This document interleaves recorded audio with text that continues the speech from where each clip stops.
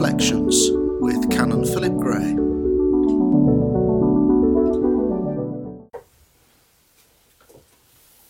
For God so loved the world that he gave his only Son, so that everyone who believes in him may not perish, but have eternal life. May the words that I speak and the words that you hear be in the name of God, who is Father, Son, and Holy Spirit. Amen. Amen. Each of the four Gospel accounts of Jesus' Passion are different from the other. Each has a message that they wish to convey through their presentation of the story of Jesus' final days. They each had different aspects of their understanding of the death of Jesus, which they wished to share. St. John's account is probably the most distinctive of the four, and this is especially so when he describes the last events running up to the crucifixion. In this part of the account, John is much shorter, and he omits Jesus being mocked. There is no confession, there is no darkness, no confession from the nearby centurion. The final words of Jesus also contrast sharply with those in the other Gospels. He dies exclaiming, "It is finished," or "It is accomplished." These final three words encapsulate the distinctiveness in how John wants us to understand Jesus' death. From the moment of the raising of Lazarus, little more than halfway through his Gospel, St. John has been making it clear that Jesus is in complete control of what is happening to him. When the Greeks arrive, his hour has come.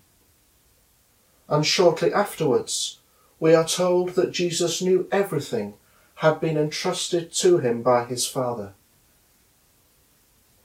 At his death, he knows that he has fulfilled everything that has been asked of him by the Father.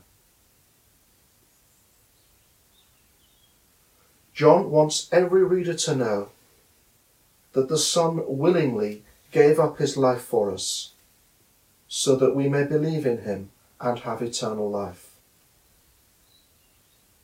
This wasn't some tragic and chance act which somehow God later rescued with the story of a happy ending. No.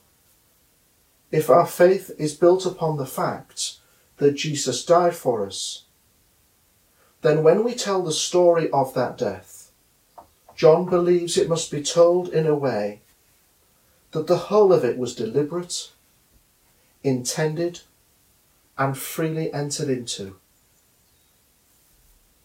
All the evangelists share this view of Jesus' passion to a greater or lesser extent, but for John, it is the overarching theme of his narrative.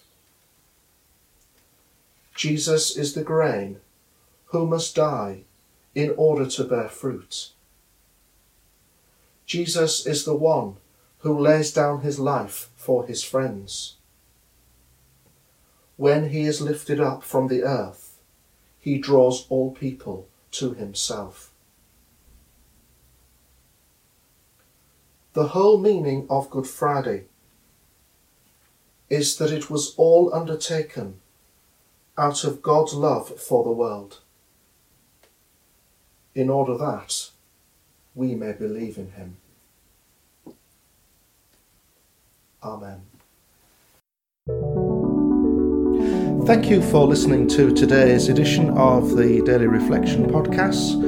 If you would like to listen to more episodes, they will be available on your usual podcast platform. Alternatively, all the podcasts and live streamed services and reflections can be found on the St Margaret's Ilkley website, stmargaretsilkley.org.